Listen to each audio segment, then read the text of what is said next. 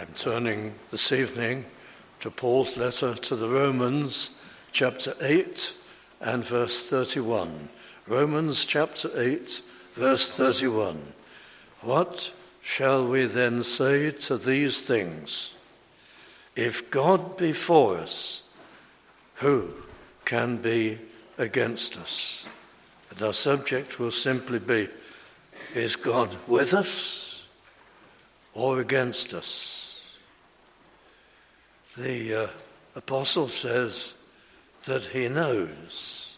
Look back to verse 28. We know that all things work together for good to them that love God, to them who are the called according to his purpose. I'm going to look at a number of verses in this chapter this evening. But just for background, look first at this 28th verse, and then we'll come to our text. We know, says the apostle, there's something certain that he's speaking about in this 8th chapter of Romans. It's certain that all things work together for good to them that love God. How does he know that? Well, because it's taught throughout the scriptures that once we're reconciled with God by conversion through Christ, then all the influences upon our lives in heaven and earth are ultimately directed by God, and all things will work together for our spiritual and our eternal good.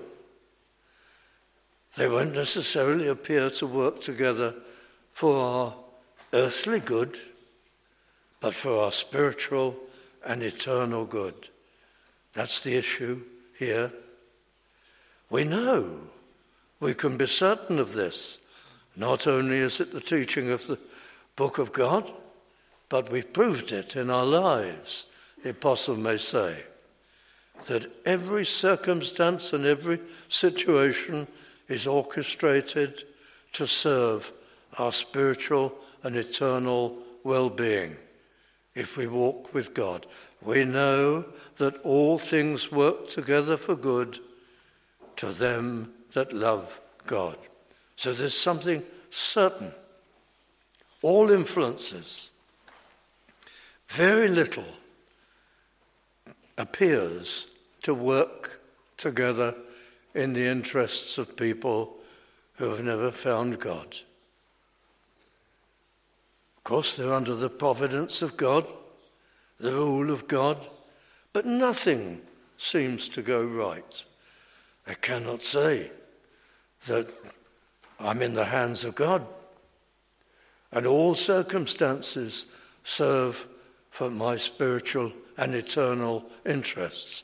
Even hard things turned out in the end to have been a blessing to me in some way. All the circumstances of life are woven like a great tapestry. All these threads being woven and rewoven as life proceeds. We know that all things work together for good to them that love God, to them who are the called according to his purpose. Now that's the background of this 31st verse. What shall we then say to these things? This whole matter of being reconciled with God, finding and knowing him, our lives from then on being orchestrated and governed by him. What shall we then say to these things?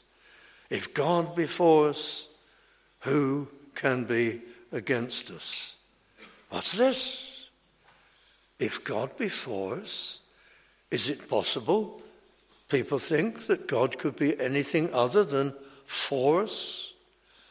One of the most foolish ideas that possesses the human mind is what is often called universalism. That if there is a God, everyone is his child, and everyone will ultimately go to heaven. And this is the assumption of many intelligent people. Where do they get it from? This is a massive belief that if there is a God, we are all subjects of his special interest, and we are all on the road to eternal glory, perhaps with a few very, very, very wicked exceptions. And that's what most people will think. The assumption is if somebody dies, well, if there is a heaven, they're there. They're up there, looking down upon us. Well, it's a massive assumption because it really does govern the way you live. If you think in those vague, rosy terms, you need never bother about personal reconciliation with God, whether you are really accepted by him, whether you truly know him, because what is fogging your mind is this vague notion that everybody is, and everyone will make it in the end. So you can't think about spiritual things, and you won't trouble to. So it's important to ask, wherever do people get it from? Where is it taught? Is it in the only serious, great manual for any spiritual belief? The Word of God, the Scriptures, the Bible? No, the Bible's full of ifs. If you are among the accepted. It doesn't teach this universal notion. Well, then where does it come from? It comes from just what we want. What is easy for us to believe? It's a total assumption. It rests on no valid authority, whatever. Surely you have to have an authority for the things you've come to believe as facts. There's no authority for that. It's completely vague, muddled, with no foundation anywhere. Indeed, the slightest thought about Almighty God, and you realize it's absurd. Would God really have everyone in heaven? If God is God, a God of power, we have standards, values, written in our Constitution. Thou shalt not do such and such. You must do this and that. Standards of righteousness and of duties. Where do they come from? They're in our being. Our Creator has put them there. Any thought about God sees God as holy and perfect. He is the absolute, the perfect, from which everything emanates.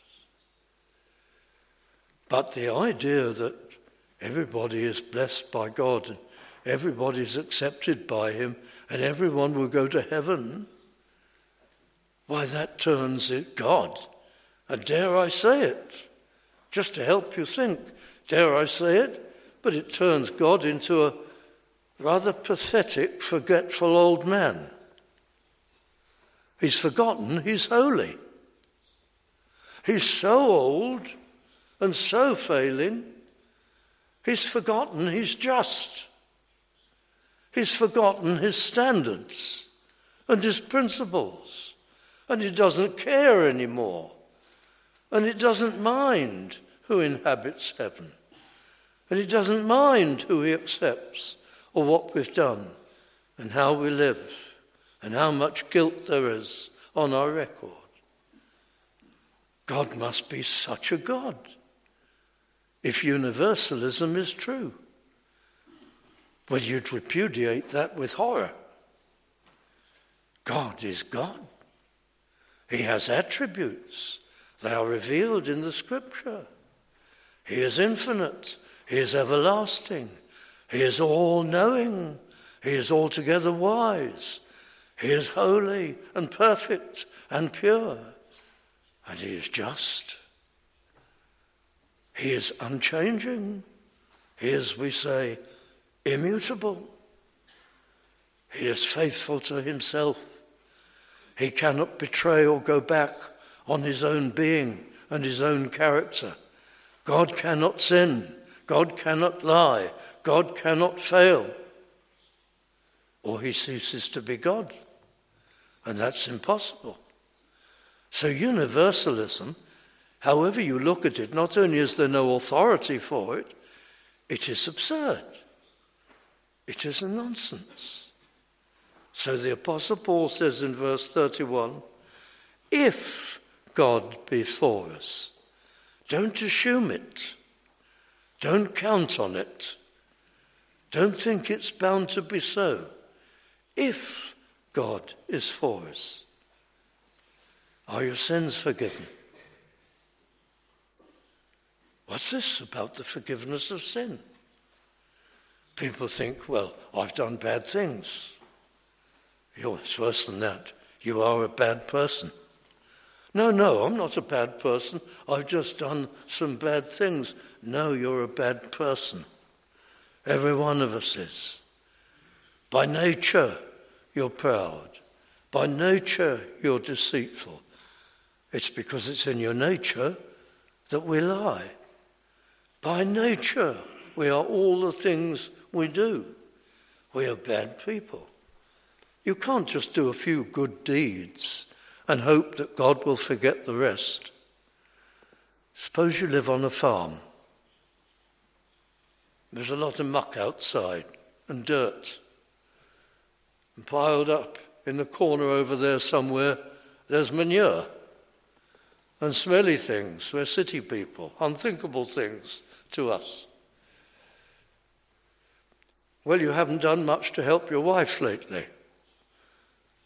So you think, I'll go into the kitchen and give her a hand. And on the way you slip over. And you go foot first into the manure. And you're covered in slime and you stink.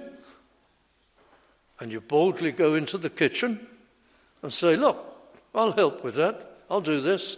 You get thrown out. You're not fit to be in the kitchen. You're covered in muck. I'm sorry for the illustration, friends, but you can't just do a few good deeds and think that wipes off the slime and the muck and the record of sin and the years of unbelief and the years of pleasing ourselves and the years of temper and greed and meanness and hostility. Some good works are just banished by the stench in the nostrils, as it were, of Almighty God. We need absolute forgiveness and cleansing in order to be accepted. If God be for us, for God to be for us, we need his forgiveness and we need him to change us and to give us new lives and a new nature. That's what this is all about, friend. So let's get out of our minds universalism, even to begin with. How are we to be accepted? Verse 32, which immediately follows. He that spared not his own son, but delivered him up for us all, how shall he not with him also freely give us all things? He, that's God, that spared not his own son. What amazing words these are. He who did not hold back from allowing his own son to go into this world to suffer rejection and ultimately the agony of the cross of Calvary. He who did not hold back, but poured out from heaven the wrath due to punish the sins of people, to punish his own son. He that spared not his own son, Christ was God's son. Problem. That may just suggest to you or me that somehow Christ is less than the Father because he's described to us as his son. he must be in some way smaller or less than the Father. It doesn't mean that at all. Son speaks to us of different things. It means he is God. If someone is the Son of God, well, in human terms, you'd say he is his Father's flesh and blood. In divine terms, you say the Son shares the same divinity and godlike essence and being and quality as his Father. The word Son, when it's Son of God, spells equality, equally God, equally divine, equally eternal, equally possessed of all the divine attributes of infallibility and perfection and knowledge and wisdom. Son is drawing attention to sameness. As just on earth you'd speak of my flesh and blood. He is of God, the Father, the same. He that spared not his own Son. When you think of the Son of God, it's sometimes helpful to think of ancient kings. A king, the aging king, though in this case the Father and the Son are the same age. They're everlasting. But in ancient times, the king would pass authority to the Son. He would still have authority, but the Son would be the executive king, the regent, the one who effectively governed and ruled. He's a mature man. Everybody counts him the same as the Father. That helps us to see that with God, Father and Son is equality. But it points to sameness. Members of the Trinity, Father, Son, and Holy Spirit. I thought I ought to explain that. He that spared not his own Son, but delivered him up for us all. God delivered him up. Just a minute. We read the Bible, and it seemed to be the Jewish people at that time that delivered him up. They screamed and shouted for his execution. Yes, they did. And then we look again. Yes, they didn't actually do it, though. They made the Romans do it for them. The Roman authority actually delivered him to be crucified.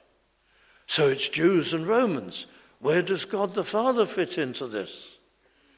Well, it was God the Father orchestrated the whole thing. And when we read, delivered him up for us all, it teaches us that for the Father and the Son, this was voluntary. Christ went to the cross in an entirely voluntary way. At any time, he could have stopped it.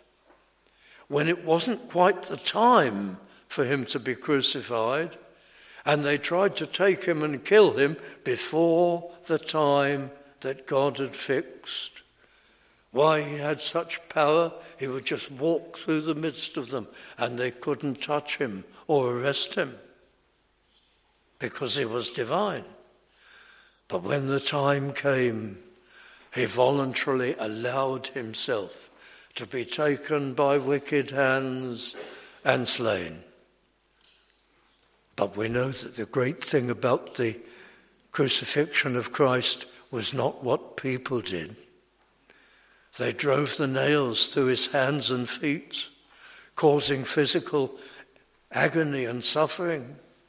He hung in the heat of the day on that cross, expiring over 6 hours. But that was nothing like the worst of it. The worst of it was when God the Father opened the heavens and poured out upon him all the punishment due to the people on behalf of whom he was dying. That was the worst part. And he suffered the eternal, experience of separation from God and punishment on behalf of all who would be forgiven and converted and brought to know him.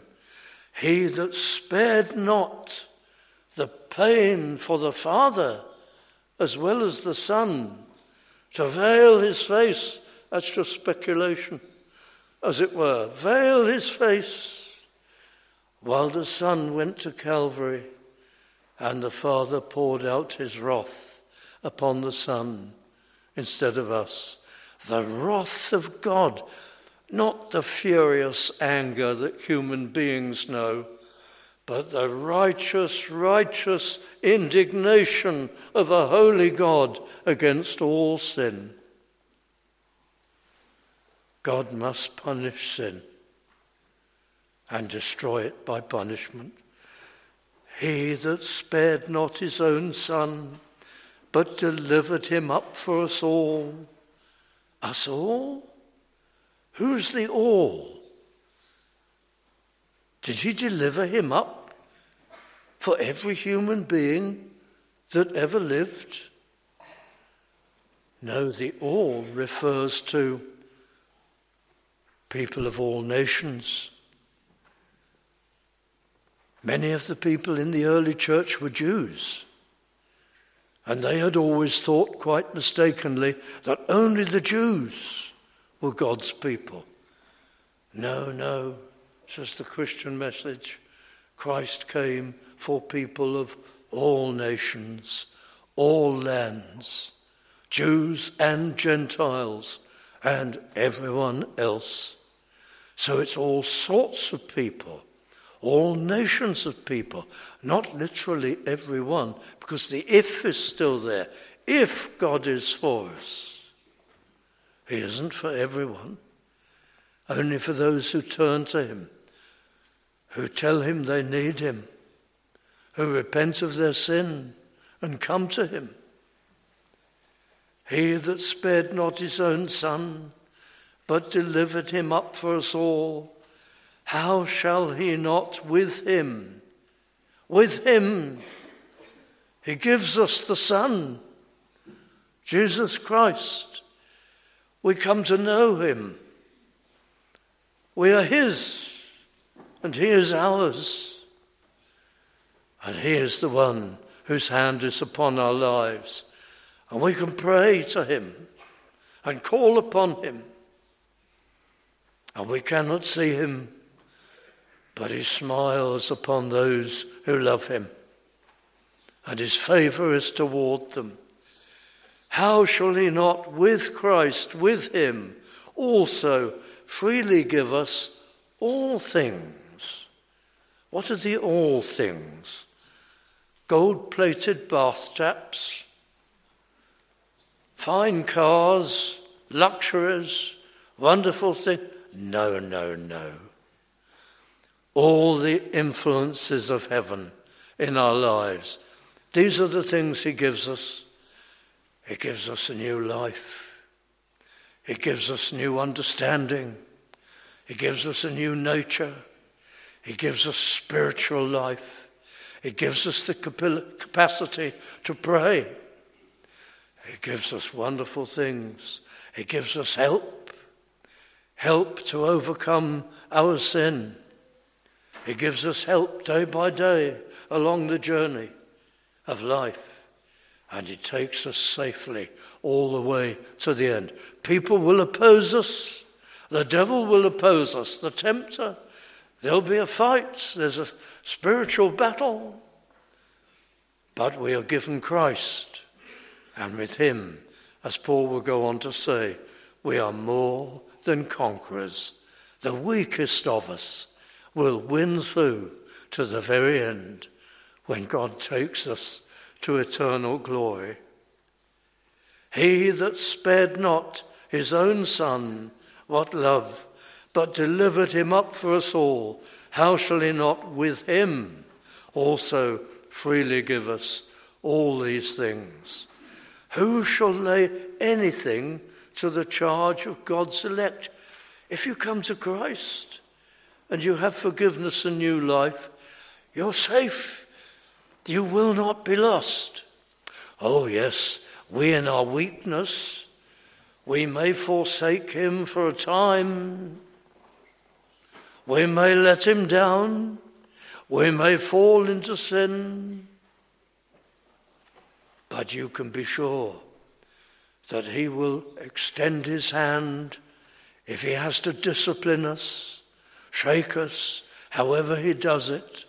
He will bring us back, and we shall realize our need of him and repent of our sin, and he'll take us and restore us. He's going to see us through to the end. Look, it's here. Who is he that condemneth? Will the devil be able to say, when we die in the last day, you can't go to heaven, you did this, you let your Lord down, you failed along the road? No, he won't, because Christ has saved us, we belong to him, and he will work to bring us back, humble us and restore us. Who is he that condemneth? It is Christ that died, yea, rather that is risen again. It's Christ that died. If Christ has died for you, and you know that, your soul is safe. Nobody can bar you from glory, from reaching that eternal heaven. You're safe all your life because Christ has died. And what he does perfectly. He's taken the punishment for all your sin. You've nothing to face. God in his great mercy will deal with you as though you have never sinned.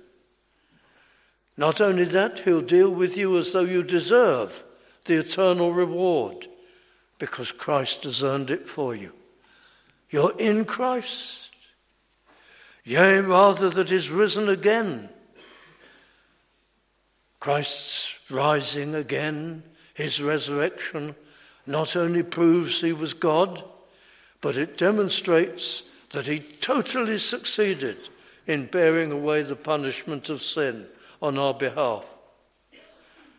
Nobody can say, but supposing there are some sins he never atoned for, and you will be caught out in the end. Oh no. He rose again. He atoned for every sin of a child of God. And now he's even at the right hand of God, and he makes intercession for us. There are great teachers who have said that Christ probably doesn't say a word in this intercession. I'm not sure about this, but I can see the point they're making. It may be that he doesn't say a word. He's just there. And his wounds in his glorified risen body, his wounds are visible. And because Christ is there, his wounds show that he has atoned for all the sins of his people. And in that sense, his very presence makes a perpetual intercession for us. In Christ, we're under his protection. So the Apostle Paul goes on to say, and we must move to conclusion, verse 35, who shall separate us from the love of Christ? Nothing can, friends. He is God. He is faithful.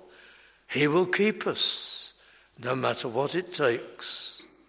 Shall tribulation, any kind of trouble, or distress, or persecution? No, because the longer we live as Christians, the more we know him, the more evidence we have of his kindness, the more he's answered our prayers, the closer we are to him, the more we realize there's no one on earth with his kindness and his faithfulness and his power and his knowledge and his constructive ways. There's no one to match him. Shall tribulation, distress, persecution, or famine, or nakedness, read need, or peril, or sword. No, nothing can separate us from Christ and that glorious road to heaven. As it is written, for thy sake we are killed all the day long. We are counted as sheep for the slaughter. Even the Apostle Paul, who was terribly persecuted, it deepened his love for Christ, and he proved him constantly. Nay, in all these things we are more than conquerors.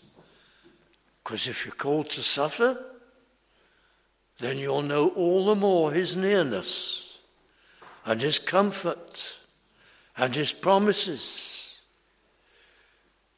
For I am persuaded, verse 38, that neither death nor life, well, death won't separate us from his love.